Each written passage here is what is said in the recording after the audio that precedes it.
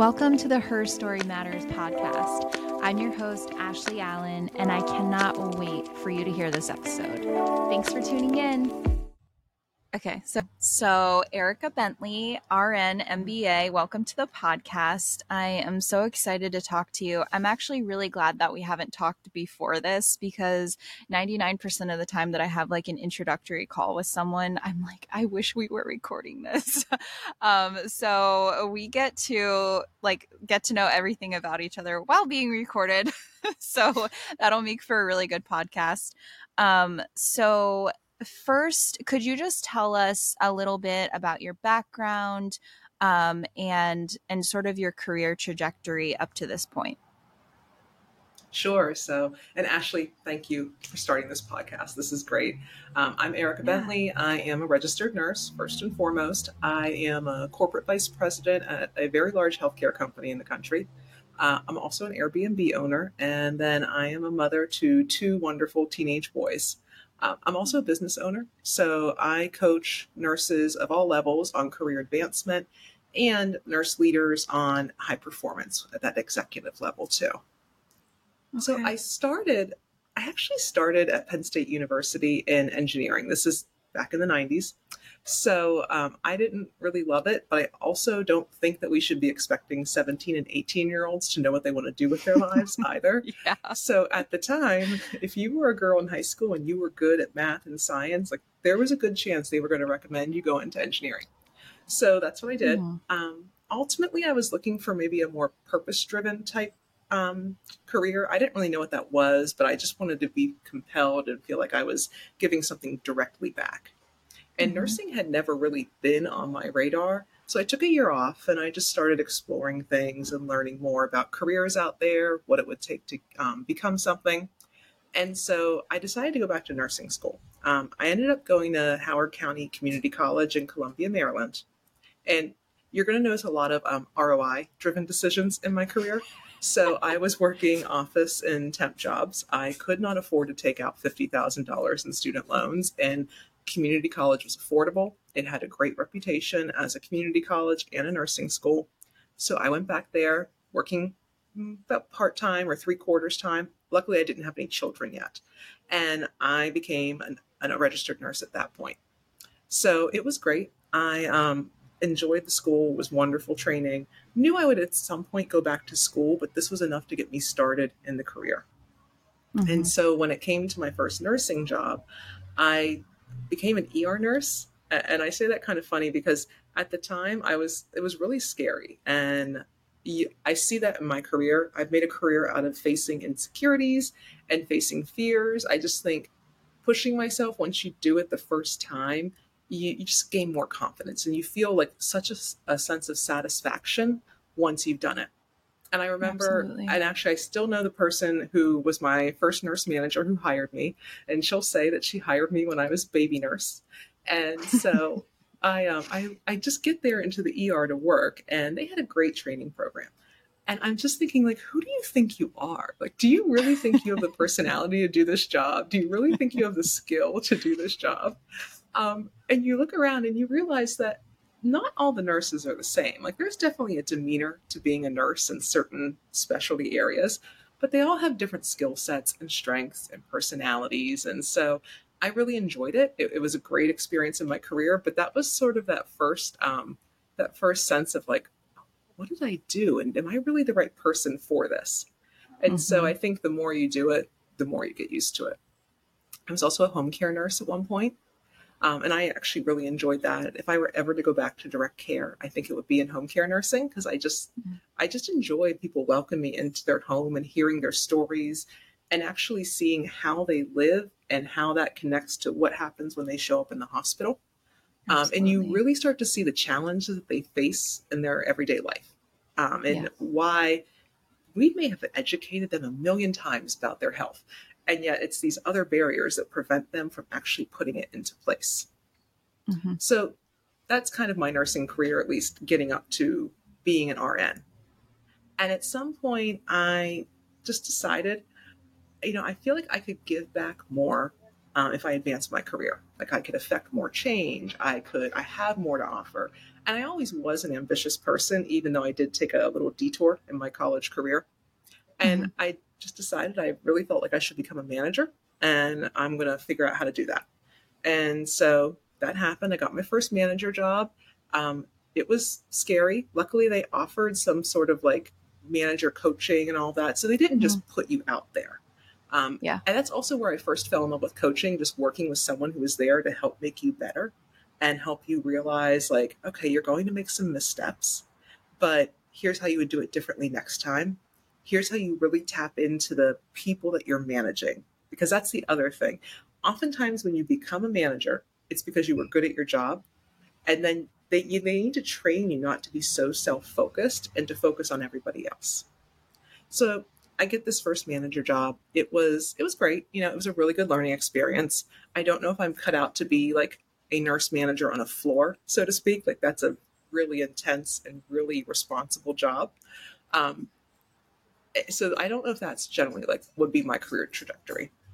Um, and then I don't know. I can talk about how I went from director to vice president and all that. That kind of wraps into some of my life story too, around starting out with my family. So I don't know. Do you want me to go there?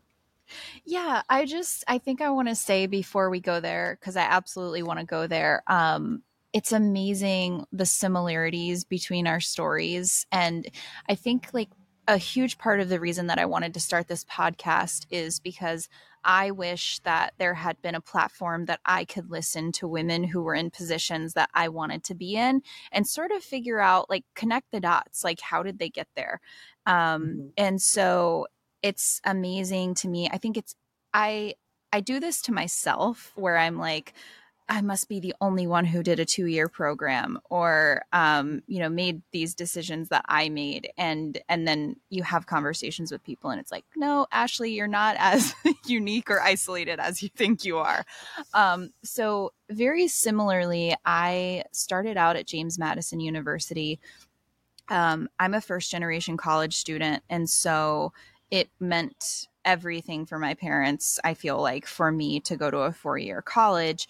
But that being said, I was also paying for it. And so I got to JMU and I was just completely, I had like, I'll say a meltdown, like once it finally hit me and I could really wrap my head around the debt that I was incurring and the fact that I wasn't even going to know whether I got into the School of Nursing until my 3rd year. I'm like, wait a second, that's not Yeah. computing.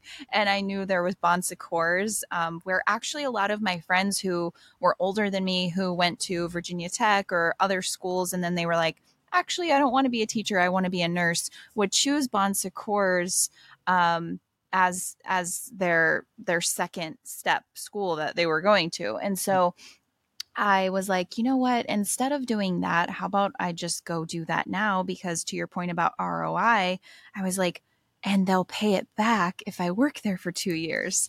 And I knew I wanted to be an NP and I knew I had big dreams. And to me, that was a no brainer. It was devastating to my parents, of course, that I had worked so hard to get into a good Mm-hmm. school. And, I did the IB program and all this. And then here I was at a community college, which it's not, but Mm-hmm. a 2-year program. And so that was a huge inflection point for me. And it took me, I think, up until now, like the fact that I'm at Cornell getting this MBA to like finally let go of that. I think in your early Mm-hmm. 20s, just in your 20s in general, the question at social events is always, oh, where did you go to college? And I always felt like I had to explain that part. And it's like Mm-hmm. so ridiculous, right? Like I went to UVA for my master's, I'm at Cornell. Like, who cares where I got my nursing degree? Clearly I've proven myself, but I just wanted to add that because I think a lot of people probably do that to themselves. And I think that program is a huge part of who I am today. And it's not something that I'm ashamed of at all. And I'm actually sad that I don't think Bon Secours even has that program anymore. It's just a 4-year program, which is good in terms of raising the standard. But I got a lot of hands-on experience very early coming out of that program. So I just wanted to mention that. And then also, the ER was the first place that I was a nurse as well. And it was in I my feel like I know hometown that this story very well. in my hometown that I grew up in, which is also like, something out of a TV show, right? Which I can never say. Is that? Mechanicsville, Okay, Virginia. Yeah. All right. So that was, I mean, it was just it was an experience, and like kind of like you said, it's like, who do I think I am? Am I actually cut out for this? I will say my caveat to ER nursing is that I do not think that anyone should be in the ER for their entire career. I think it would have certainly warped my personality at some point, probably more than it already did. So I'm glad we both got out of there. But yeah, I just wanted to add that. Yeah. I'll share, like, one of the things you're not supposed to tell people, but like, I was an ER nurse and something happened, and you know how sometimes words come out of your mouth and you really wish you could put them back in. Yes. And this was to a patient. It was nothing wrong. It was just a little bit callous. And that was when I realized, oh, Erica, maybe you should take a break from this. Like, maybe you're not as compassionate as you used to be. But I totally hear you, because when your parents have put everything into getting you into this great school, this big name, all that, and then you're like, hi, Mom, I'm going to leave the 4-year university that like you invested your life into getting me in, and I'm going to go to community college. Like, that is, I definitely felt that for a while. And I feel like for ambitious women, which I'm going to say we both are, and I talk about this with my friends sometimes, and we're all in our late 30s into mid 40s, I'd say. And so you realize we all went forward. Like, there was a plan we were supposed to follow from 15 on. You get the right grades, you go to the right school, here's your career path, here's what you do with your family. And then at some point, and it seems to happen between like 35 and 40 or so, like the plan upends itself. And then you realize, like, what am I doing? Like, either this plan isn't working, I don't like the outcomes of this plan, but we talk about it all the time that like we were following the plan, we were doing what we were supposed to do. On the other hand, once you start making choices for yourself and for your career, and hopefully you don't wait till 40 to make those choices, everything is so much better. It's so much more fulfilling. You're passionate about it. But yeah, I hear your story very well, very loud and clear. And I have to say, I do love Bon Secours. I worked there, and it was a great mission-driven organization and something unlike anything else I had experienced in my career. Yeah, it was certainly a great foundation for my career, and the network that I have there, I still feel like I have today, even people that I haven't seen for years. So, okay, so let's now dive into the second half of your career, if you will, because I think, especially for my listeners, there's this mystique around like, well, how did you move from the bedside into leadership, or into the second phase of your career? So interested to hear that part of your story too. Yes, and that's why your podcast is so important, because I think the only thing I knew about advancing my career was like, you were a floor nurse, then you became nurse charge nurse and nurse manager, and that's the way you were supposed to go. And I knew that there were all these other things out there for nurses. Like, they always tell you that the career has so much opportunity, but they don't really tell you what that is. And probably because it's just so vast and it's a little overwhelming, or how to get there. And so I knew that I didn't want to stay in hospital and become a hospital leader. Like, that just wasn't the place for me. I was very much inclined towards the business side of things. Sort of my career trajectory moving into the executive level also starts with my divorce. And I put that out there, and I'll talk about that. I know a lot of women that I have, we have stood side by side when you have to make that point to choose yourself and your children and leave an unhealthy relationship. And that story also is all too common for us to not talk about it. And so, honestly, I was at a point in my career, I knew if I wanted to feel secure, take care of myself and my children, I needed to have an exit strategy. And so I was a manager at the time, and I thought, I really feel like, I feel like I could perform more and do more. I think I have this greater body of skills. I don't really know what to do with it. And so I just, go online, start searching, start learning about things. And again, there's not a lot out there to know how different nurses have advanced their careers unless you build out that network and talk to people. And I started talking to a recruiter, and this job as a director in population health came available. And so lo and behold, I got this job. She coached me. I interviewed well. I think projecting confidence really helped and just tapping into my ability. But it's not like I had amazing experience that directly tied to all of this.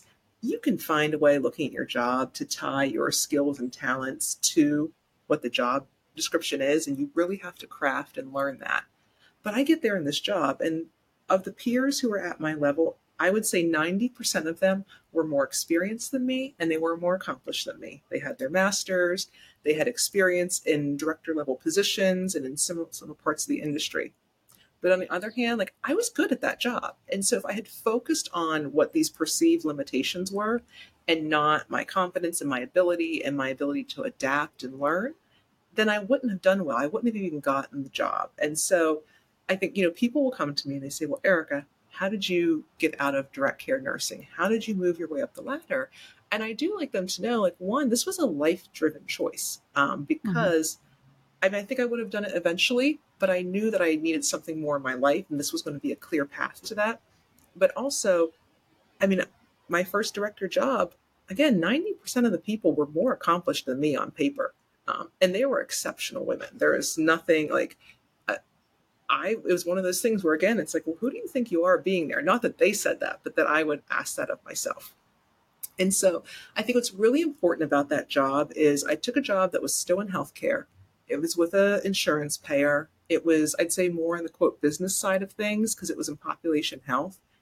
And I think always moving a little bit towards that side, if you do not want to be a hospital leader or a clinical leader, that's what you have to do. You have to find that first job and put the effort and network into it to get that first step out of the clinical world. And it's a shame because I do think it can be very common for people in healthcare who aren't nurses to view their nurse peer at the same level. A director who is not a director of nursing, she just happens to be a nurse, or a vice president. They oftentimes don't necessarily see the nurse as having the full breadth of capability and knowledge. There's just a little, I don't want to say it's a stigma, but there's definitely a perception challenge there that we have to overcome. We shouldn't have to, but we do. And sometimes I look at that and I say, okay, well, this person has, went to a great college, similar VP, great contributor, like good leader, great contributor. And yet somehow I feel like I'm viewed not as experienced and skilled, but I have, 10 or 15 years of clinical experience on top of that same thing. So that's just an interesting dynamic I see when I tell people about moving from clinical to the business side of things. That's what I tell them. You have to find those jobs and you have to find ways to really build your skills outside of that. And it's not easy. It's just an intentional thing that you have to do. I took another job for a year as a director in network management and insurance. I had no experience in network management. I had worked at an insurance company, so I knew a lot of things about it, but I hadn't done that job. And again, it was one where I was interviewing with the vice president. She liked what I brought, my style, my leadership style. She liked the knowledge I had. She was specifically looking for someone who had a little bit different experience. And so it's finding those areas of opportunity and finding people that are willing to take a chance on you and convincing them that you're worth it that really take that leap. And then after that, I moved into my first vice president role, and I'm in my second one now. And wow. I will say also, and I see this with a lot of nurses who have advanced their careers, I specifically had 2 jobs with insurance companies. I was a vice president in a health system in between. But insurance is a nice area for nurses to go and take their clinical skills and take their education and get experience and exposure to things that are more on the business side, and then helps them tie that into their career. Not everyone wants to work at an insurance company, and there are vastly different areas of insurance. So sometimes it gets a bad perception. But I would say it is expanding your network, finding those little bits of opportunity and going after them, and looking for particular parts of the industry that are going to accept you as a clinician and give you that opportunity to learn the business skills too. Yeah, that's amazing advice. Said so well. I feel like that is what I tell a lot of people who reach out to me as well. One of the courses that I'm in my MBA program right now is executive presence. I'm not sure if you had to take a similar course in your program, but you certainly have that. I'm working on it. I think of course, women struggle more with it. And I think also being a nurse did not help me cultivate executive presence. If anything, I think it did the opposite, which I really hope is changing. But at least for me, I was taught that there's a certain way that you handle the doctors when you call them to basically get what you want for the patient, right? And that's just, oh my gosh, like it's so outdated. Like, you know, it's 2023. I really hope that that dynamic is changing. um, It's so funny. yeah, and totally resonate with what you said about, like, I think what you were saying is find your why. Your why was that you knew that you needed more because you were going through this major life change. And I think knowing what your why is in the back of your mind makes projecting that confidence, even if it's not 100% authentic at the time, it just makes it a little easier to sort of put on your alter ego and be like, no, I deserve this job. Because the reality is that you do. I think we're our own worst enemies 99% of the time. And also, to your point, it's frustrating when you're on the other side of that first job and you're like, at least for me, I'm like, I literally know nothing more than I did a week ago. I just now have this leadership position on my LinkedIn, and now I'm getting blown up by people. Or like the day after I get into Cornell, all of a sudden I'm like worthy of a promotion. It's like, but wait a second, like nothing changed. It's so arbitrary. It's like, Right. oh, that's how this works. Right. And also, lastly, I'll just add to your point about being a clinician on the business side of things. I also have felt like that is a hindrance at some points, that maybe I'm not taken as seriously because but at the end of the day, I have more credentials. I have more Yes. degrees. I have more experience. And so, yeah. And then especially like after you've been through an MBA program, it's just kind of, it's ironic, sad, and hilarious all at the same time. I don't know what to Yeah. say about it. I really hope, my hope and dream is that some research comes out proving that clinician led organizations or startups, whatever it may be, actually return more value. Because I believe that anecdotally. I don't know that there's any actual research or numbers out there or how that would even get done, but it would be a way for VCs or startups to invest more on the front end in terms of hiring instead of just going. Obviously, we should command a higher salary given that we had our salaries to begin with, and then now we have this extra skill set on top of it. And also, before we jump into the next question, I would love your thoughts on that. Because I believe that salary coaching is part of what you offer in your business. And that is something that I have thought a lot about. And there aren't a lot of resources out there online because there aren't a ton of NPs that have moved into leadership positions. And I know, of course, like Cornell publishes, this is what our average exiting salary is, base salary or total comp for our program. And it's like, okay, but I came in making X. So Yeah. how do I figure this out? And then also, you know, if somebody's a nurse, they're at a different level. And it all seems very arbitrary when you go into these conversations with the recruiters that you're negotiating with.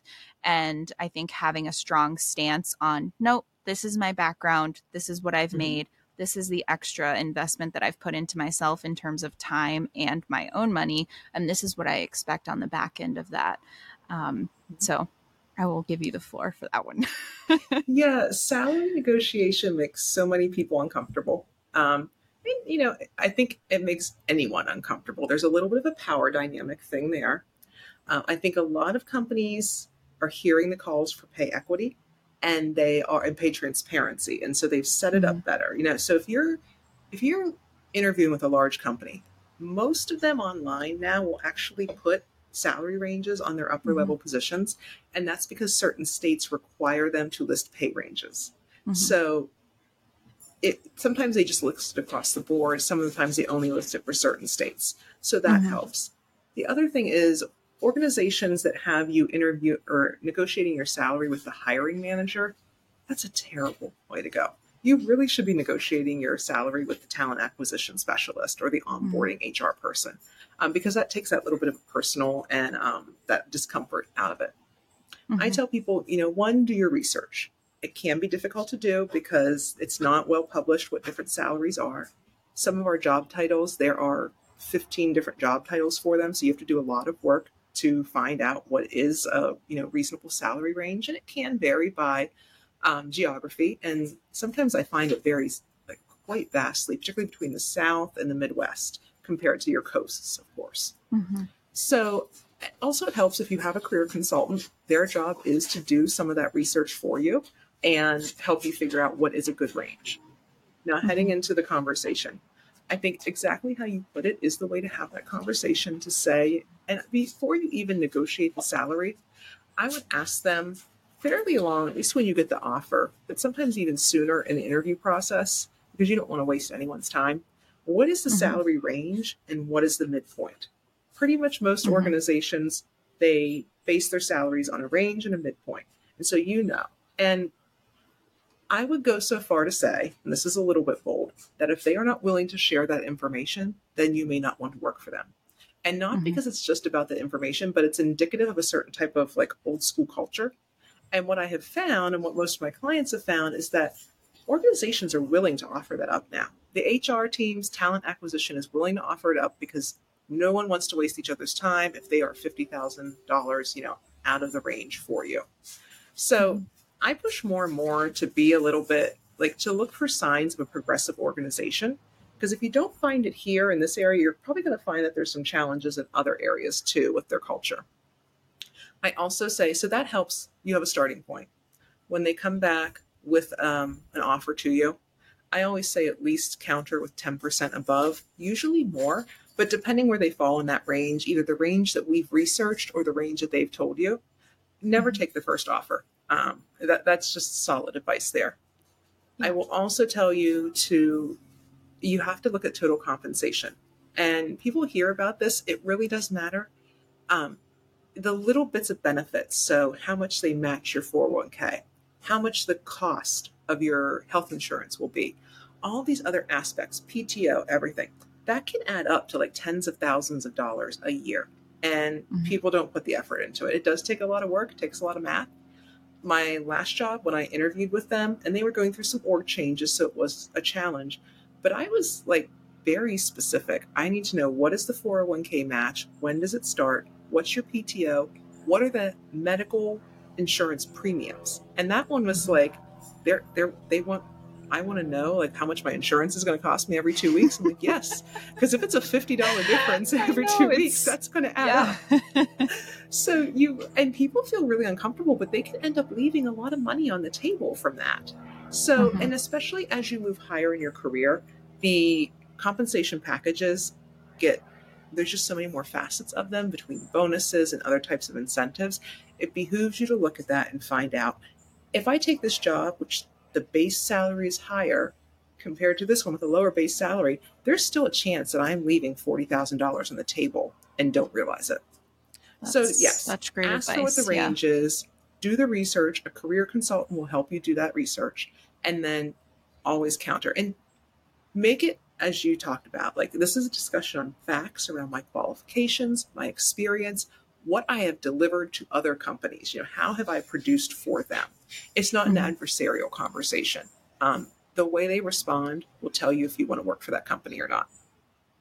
Absolutely. That is such great advice. And I myself even need to hear that.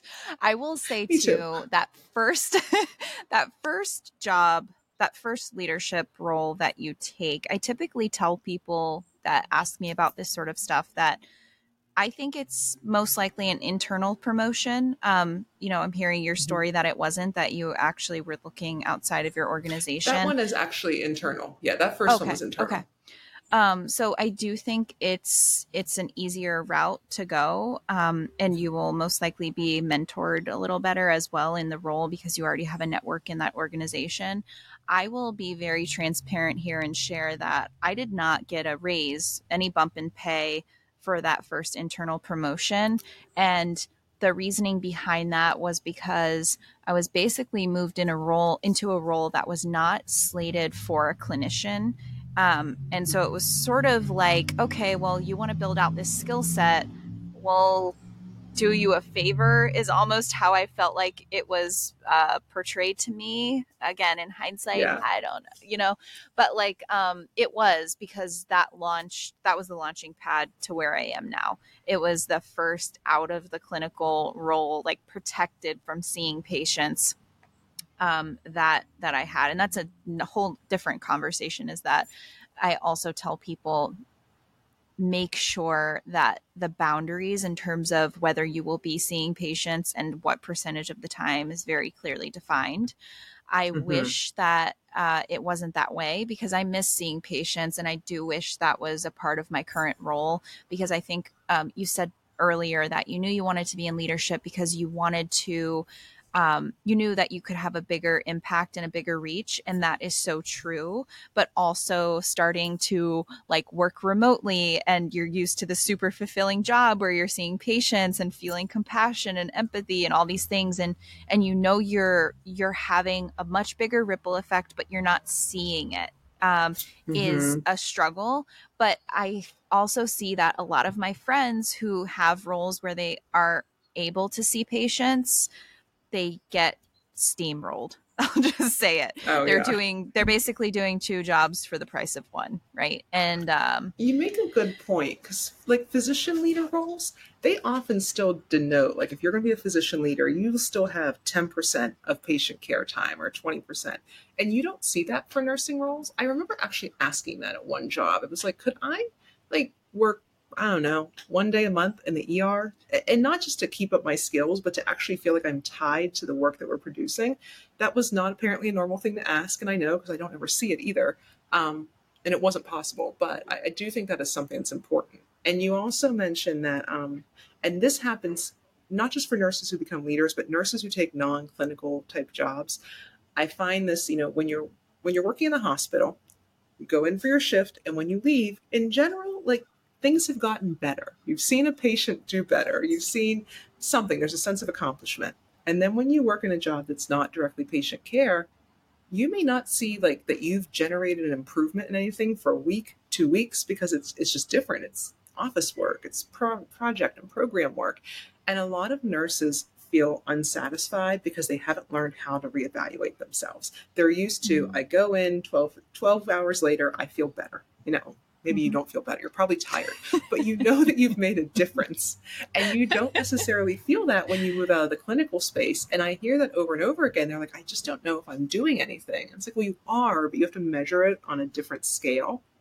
You said something there, about getting your first promotion in place. And that is true. It is easier to get your first promotion where you are. It's just likely, unless it's oversaturated. Sometimes there's no area for advancement, but you will be underpaid. So if you get that first promotion where you work, you do not stay there too long. I mean, I hate to say that, because you do want to be loyal, but you will be underpaid.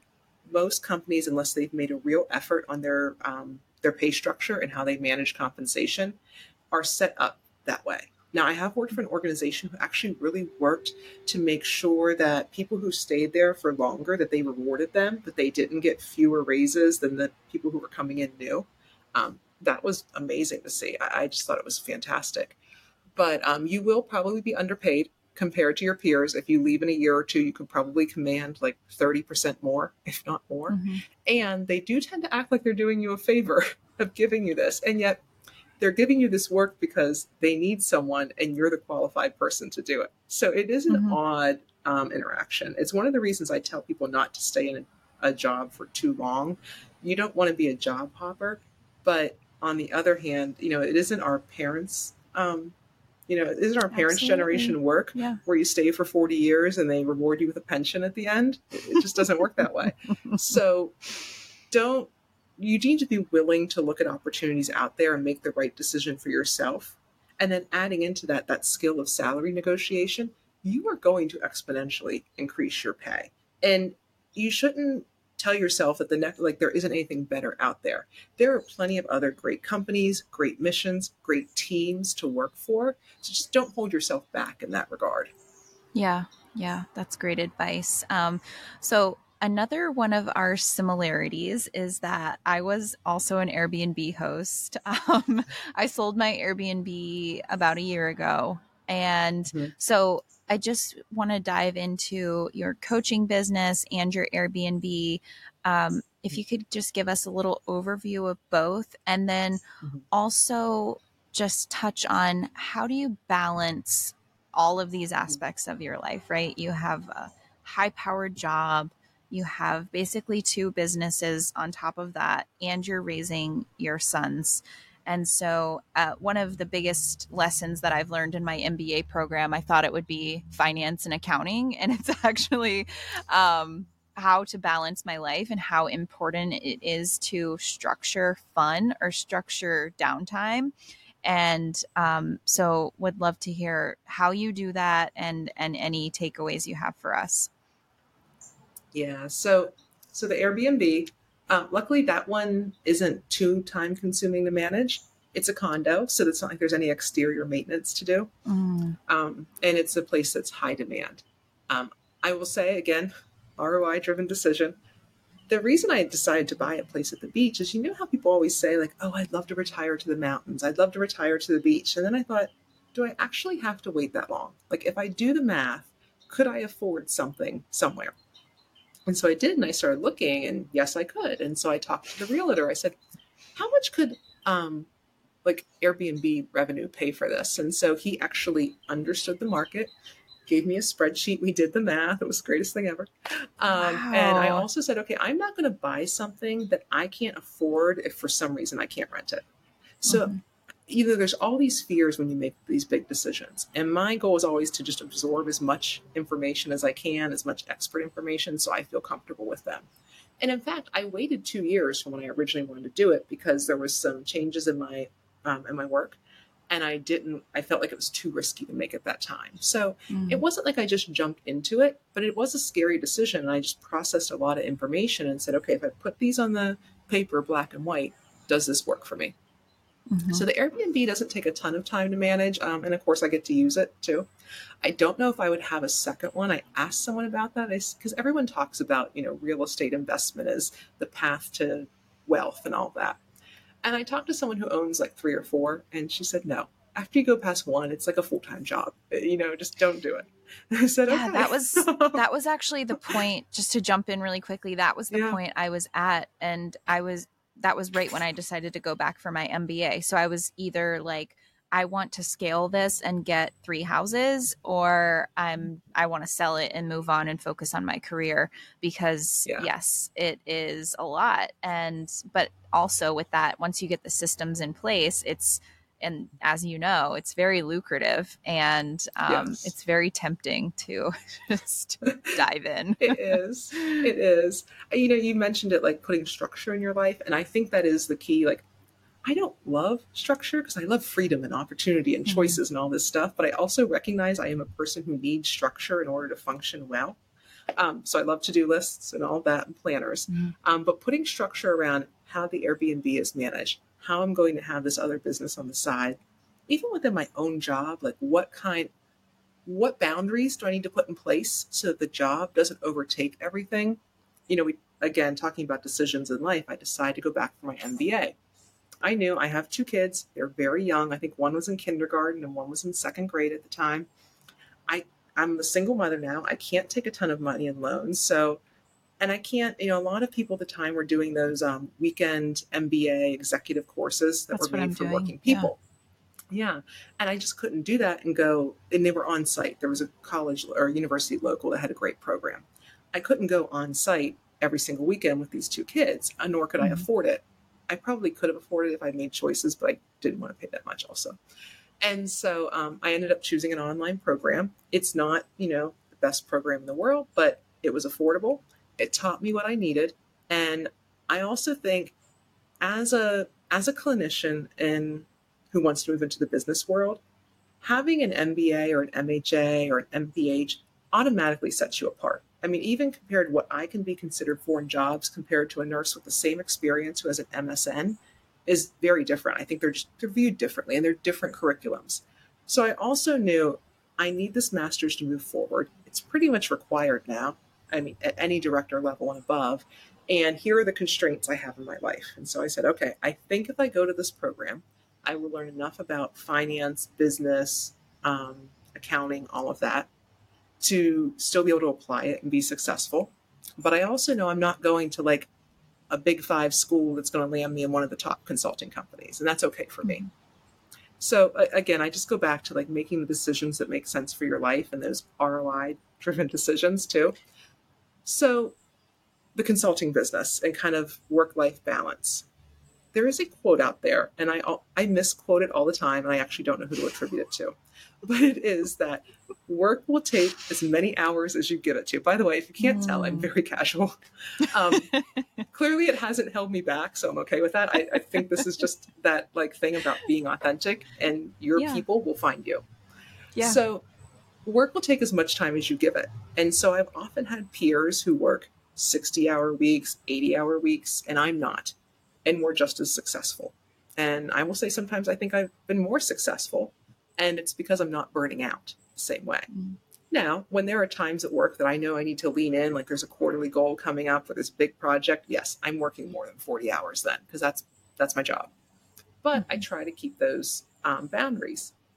I don't know if there's a tip or a trick to this, but in terms of finding jobs that are remote or mostly remote, that allow me to flex my hours around some kids' school functions, other requirements in my life. I do not flex my work around my business, though. Business is done off of work time.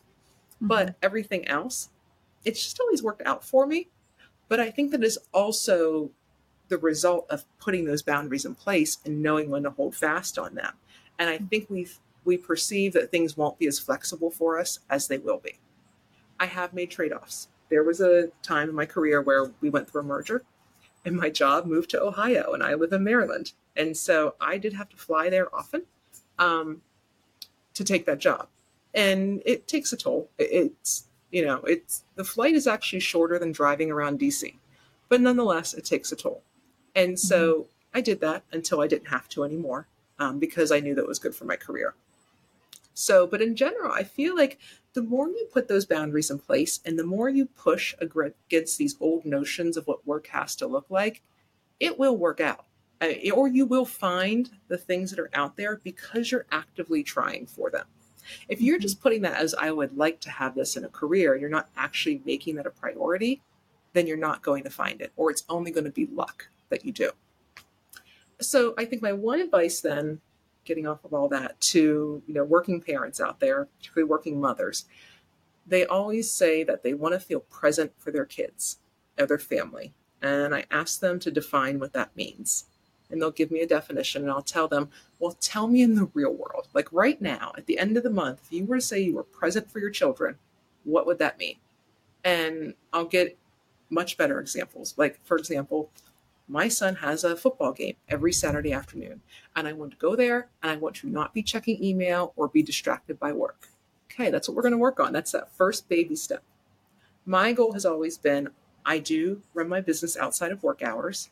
I only take as many clients as reasonable for me. I'm not going to burn myself out. I'm no good to my job, and I'm no good to my clients if I'm taking too many. And that I make time to be fully present with my children. It's not all the time. It's not everything I would want it to be. But they know there are times they can be that I'm with them where I am not distracted. And then they also know that there are times I'm multitasking. And they just get used to it. I mean, honestly, as long as you are giving your kids dedicated time, or your spouse or whoever, and that they're not always like an afterthought, I should say afterthought, but they aren't always part of what you're juggling, multitasking, that's enough. You learn how to give enough of yourself. And my kids actually, they ask about my job now. Now they're older, they're teenagers now, but they'll say oh, Mom, is that meeting for work or is that for one of your clients? Or, they'll say, oh, did you get any more clients this week? Or, what do you do at work? That's a fun one. What do you actually do at work? It's really hard to explain. So I think you have to set boundaries. You have to know when to push on them. You have to believe that the work world will accommodate you. Like it's not, Yeah. We put more limitation on that than actual work does. And then you do have to make a point to turn off or just not multitask. And that is really hard for nurses to do. It is. It is. I think like the main thing that I'm hearing you say and what I love about your approach to life and your career is breaking things down. And I think I've been very successful at doing that as well. People will look from the outside and be like, oh, you have this podcast and you had this Airbnb and you're in an MBA program and you have this career. And like, it's sort of like, how does she do it all? And I think people can't wrap their heads around it. And to me, it's like, I just do it. I just figured it out. No one gave me a key and said, this is how you start a podcast. I just got on Google and I tested it out, and I've already changed things like a million times because as I'm doing it, it's evolving. And so I think it's part of it is just starting. Part of it is having boundaries for yourself, as you've mentioned, and systems in place to sort of like just demystify things is how I like to put it. Break it down into smaller problems. And I think coach can definitely help people with that. And so at the end, I want to make sure that we touch on how people can reach you. Obviously, I'll post this on LinkedIn. I'm not sure what other platforms you're on, but we can do that at the end. Did you ever have the moment, like, I don't know if you've ever had this moment, but like when I first got I want to say my first director job, but also my first vice president job, before I got there, I thought those people, like, there was some magical secret about them that they knew and all of this. And then you get there and you realize, oh, wait, they're like, yes, They're there's people. skills and talents that got you here, but yes, they're normal people. And then you find out, like, people are looking up to you and you think, oh God, if they only knew. And so it's interesting because they're the people that see you at this point in your career and they're like amazed and tell me the secret and help me figure it out, which I will not discount that. Like, yes, we all need mentors and coaches and guides in our life, and that's what we are all here to do for them. And then the people who have been with you along the way, they realized how many years it took, and they also know all the places you went up, down, and lateral to get there. So they actually know you as a real human. So it was just interesting. And in terms of like, choosing your priorities, I had an employee tell me once, it was something like you have to juggle all the balls, but you also have to know which ones are glass and which ones are, plastic or rubber. And that was a great visual for me too. That makes so much sense now. So I started like thinking about, okay, and it's part of high performance coaching too. There's these different realms of your life. And, for this 12-week session, we're going to focus on these three. And we're going to get to whatever high performance is. It doesn't mean you're the best of the best, and it doesn't mean you're the best of the best at everything. But right now, these three matter, and here's what we think it should look like. And then in a different part of your life, it's a different three things. So I think also not holding ourselves to these unrealistic standards and knowing that it is a path to get there, and it looks different all along the way really helps too, with people understanding like what's their journey going to look like. Yeah, definitely. I love that visual like metaphor of the glass and the plastic and the rubber. I will certainly be ruminating on that. So I think we've touched on this a bit, but this podcast and this platform is obviously about empowering women specifically. And I think that it's a little easy for us because we're in a female dominated career, nursing, and it certainly changes when you go into business. It's the complete opposite. And so, but just specific advice that you have for women who may be facing similar challenges that you faced, would just love to hear what specifically for women would you add to this conversation? Yeah. So I'll tell you a story. I worked at this organization that was very traditional and mostly men in the C-suite or even the level below that. And I'm in my 40s, but I still felt like I was viewed as very young, let alone being a woman and being a nurse. So I was asked to join this one initiative and to offer expertise and guidance on some certain things. And then when I got to the group, I realized, oh, there's not like a there's not like a real role and expectation for me here. This is all going to be done on like my influence and my ability to kind of convey and push people in the direction they need to do and convince people to listen to me, which is also really hard for women and nurses, I would say, because we're used to thinking there's a role and you have to achieve these things along the way. So I get there, and I was not prepared for that. And then one of the leaders, who was the same level as me on the, on the grading scale, he had more experience than me because he was older. I'll give him that. He didn't know I was there or what I was going to offer. And I really hadn't communicated it yet because I didn't realize it was unclear. And he asked me if I could help with making the agenda and taking notes every week, which was, it's a very important job. But they weren't paying me over $200,000 a year to do agendas and notes. Let's just say that. So it's one of those things, just what you're there to do in your career can really vary. And you have to assess the room. Like, okay, what's my role here? Am I here to influence? Am I here to direct? Am I here to just advise? You don't know. And now I have forgotten actually what your original question was. Sorry. Advice specifically for women. And I think a story like that is fantastic because those small things that people overlook all the time, like that's something that happens to women. And you think when you get to a certain point in your career, that's not going to happen. And it does. Like I would have been flabbergasted if someone told me in 2022 that was going to happen, right? And actually it was maybe 2020 that was going to happen. So yeah, I would say, advice for moving your career along, getting out there is you do need to, what other people think of you is none of your business, so to speak. I mean, you do have to be aware of, self-aware. How do you present? Are you communicating in a way that's effective with your audience? But most people are not judging you. There are people out there who judge, and that's fine. That's them. Those are the people who are afraid to make the same decisions you are. And I saw this somewhere recently. You shouldn't be taking criticism from people you wouldn't ask for advice either. So I think a hard part for a lot of perfectionist, type A, ambitious women is they criticize themselves too much and they think that everyone is watching. And that's really not the truth. Most people, it's the same with networking. If you reach out to them, they actually want to support others. Like people want to help other people.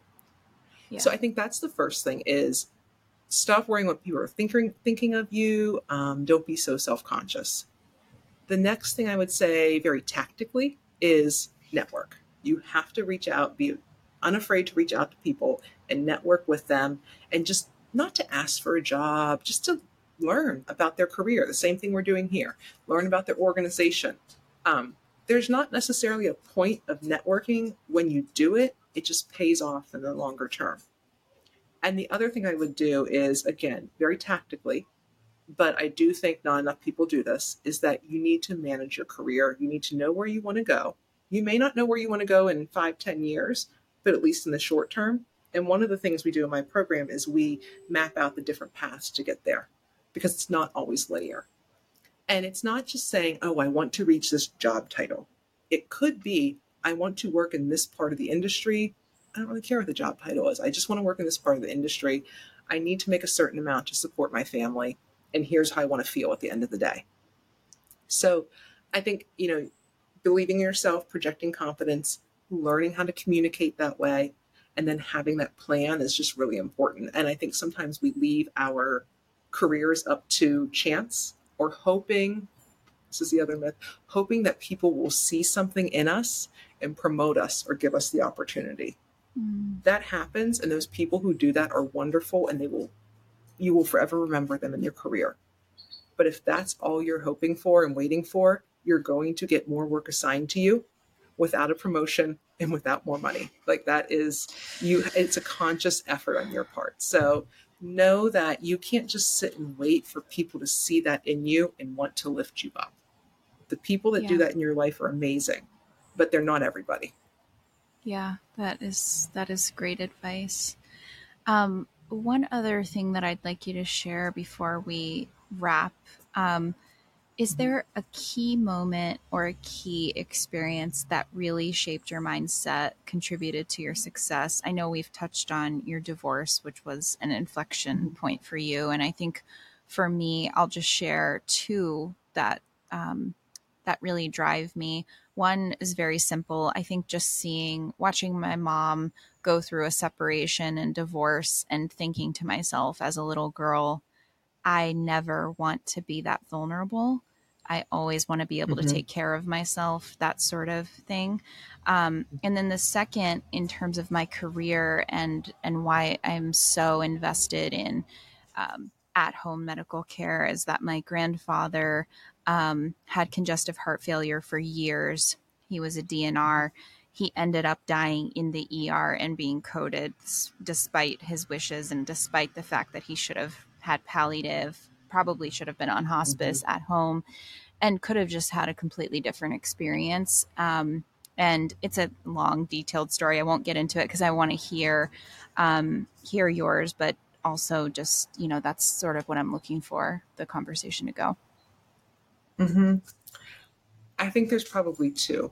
One is that first job as an ER nurse, because that's the first time I really said, I'm going to, I don't know if they still say this in nursing school, but they used to say every nurse should go through 2 years of med-surg nursing. Like that was that's, and actually now that I'm more experienced, I do see the value in that. But at the time I was like, oh, I'm not going to follow the status quo. Same. I was like, no, not me. Now, maybe those time management skills would have been kind of helpful, but at the time, no. So that was my first, I'm going to challenge the status quo. I'm going to face my insecurities and fears. I'm going to go into this field of nursing where I don't feel like maybe I'm the best person, but I bet I can. And so that was kind of that first key defining moment, because I did okay. And I just got to see the ER is made up of so many amazing nurses with different strengths who did the job really well, but they all did it in different ways. Some were second career nurses. Some went to, a nursing school for 2 years right out of high school. And when you're working those 12-hour shifts with people, you just get to learn something about them. So you really get to understand who people are in that, and then how that shows up at work. So that one, that's a key one, just because they're really impressive women. And to see where everyone has gone on to in their career is just, I don't know, it's inspiring, it's motivating. I love it.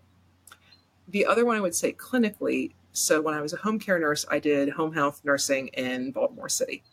And so it was, and the way I usually describe it, it's not Baltimore City like where you go to the Orioles game or to the Ravens game. It's where people actually live. Yeah. And that's not always great. And so the warmth of people that invite you into their home, and who are they invite you into their home or their family. And oftentimes it's multi-generational. There are days you show up where the power has been turned off. There are people who, if I tried to teach them about their diabetes, they could teach everything back to me. And that is not the reason they can't take care of their diabetes. It's everything else in their life. And so I think getting to see how people actually live, not just how they showed up in the ER or how they showed up and up on the floor, is just really eye-opening. And, we're all probably more sheltered than we realize we are. So we probably couldn't even envision everything that you would see when you're a home health nurse. So I think that just, honestly, it gave me a bit of humility in terms of my nursing. And it also broadened my horizons into what patients were really experiencing.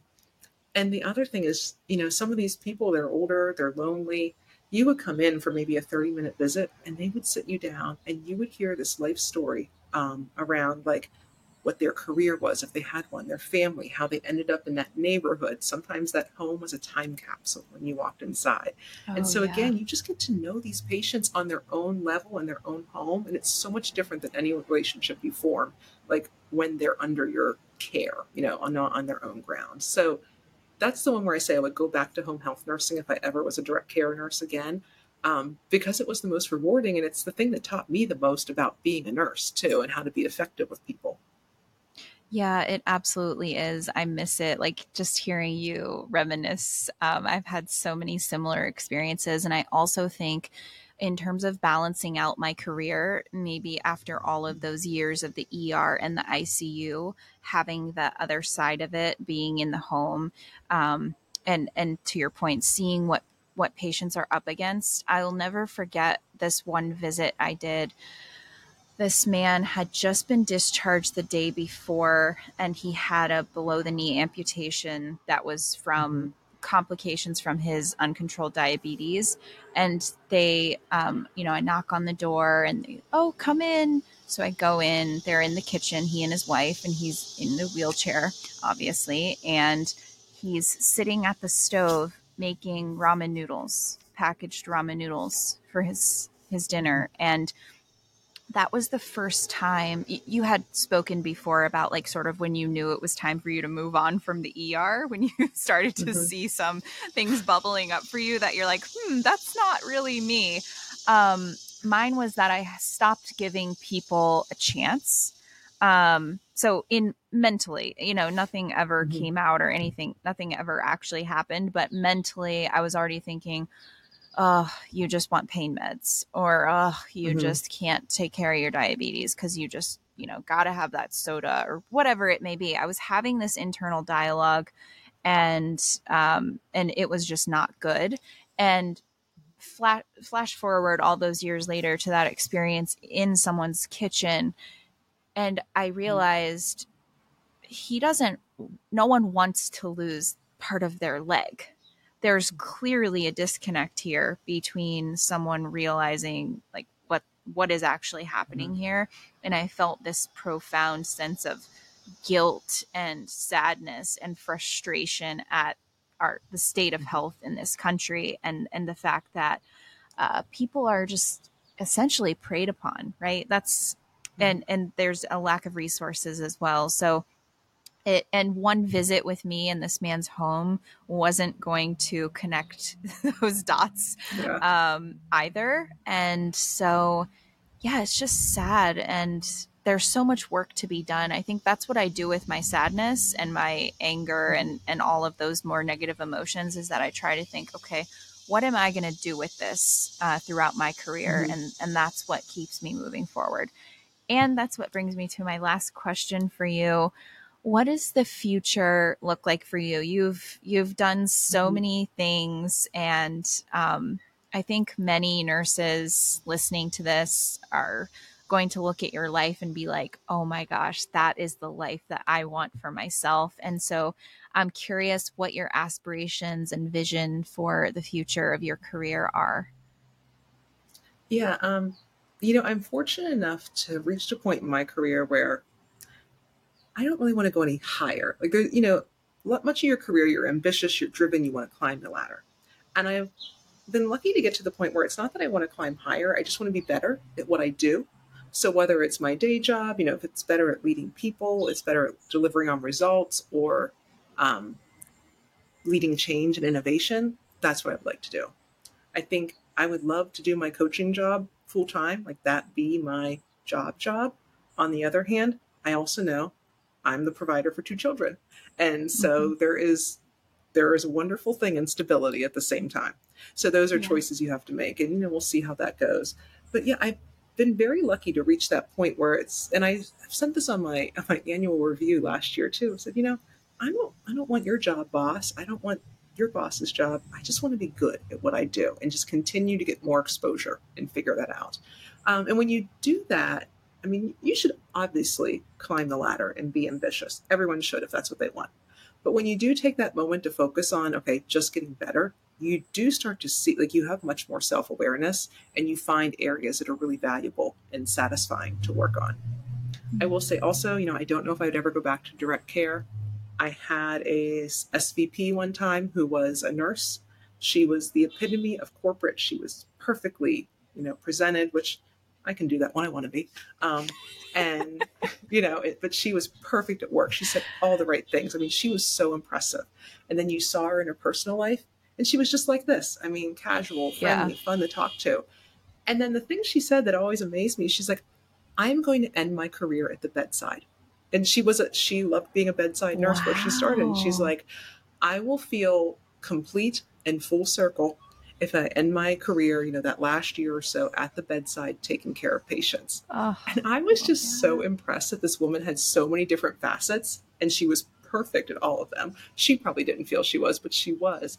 And I thought, that's, I don't know, that's just always impressive that there are nurses out there who are going to climb so high and yet they still remember like where they came from and what's really going to make a difference in individuals too. So I don't know if Yeah. I could be her, but I do think that's pretty amazing to me. Yeah, I love that. That gives me chills. Yeah. So, how can people reach you? Are you on Mhm. Instagram? I know you're obviously on LinkedIn and you have a website. So, if Mhm. you want to share that information. Sure. So you can find me on LinkedIn, Erica Bentley. You'll see my picture there. I have a website, ericabentleycoaching.com. So that one's easy to find. So you can find about the programs and services we offer, some of the testimonials and results. You can sign up for a program if you want. On LinkedIn is where you'll see the most activity. I post helpful information about the industry, truly just healthcare information, helpful information about nursing careers. You can see videos from me just like this. I'm on Instagram and Facebook and so on, but LinkedIn's where you'll probably find the most. If you want to see pictures of my kids and dogs alongside the nursing stuff, then you can go to Instagram for that. So yeah, but I would love to connect with more people on LinkedIn. Just made some really great relationships with people I've ever never actually seen in person. Like And we us, just I was going to actually yes, say when you were talking yeah, about reaching out and not being afraid to network, I actually wanted to share yeah, with the listeners that that's how we met. yeah, You reached out to me. I don't yeah, know who friended who. We have some yeah. overlap in terms of organizations that we've Mm-hmm. worked for and connections and just a Mm-hmm. natural relationship developed. And so I think this Yeah, is a testament to that as well. it is. I would love to hear other people's stories, and I'm always willing to give advice or some tips or some insights on their career too, all the time. Yeah. So yeah, love to connect with people on LinkedIn. Awesome. Well, thank you so much, Erica. Mm-hmm. Thank you, Ashley. This is All great. right. Yeah. All right. Well, enjoy the rest of your day. I really appreciate you coming on. Yeah, you too. All right. Bye bye.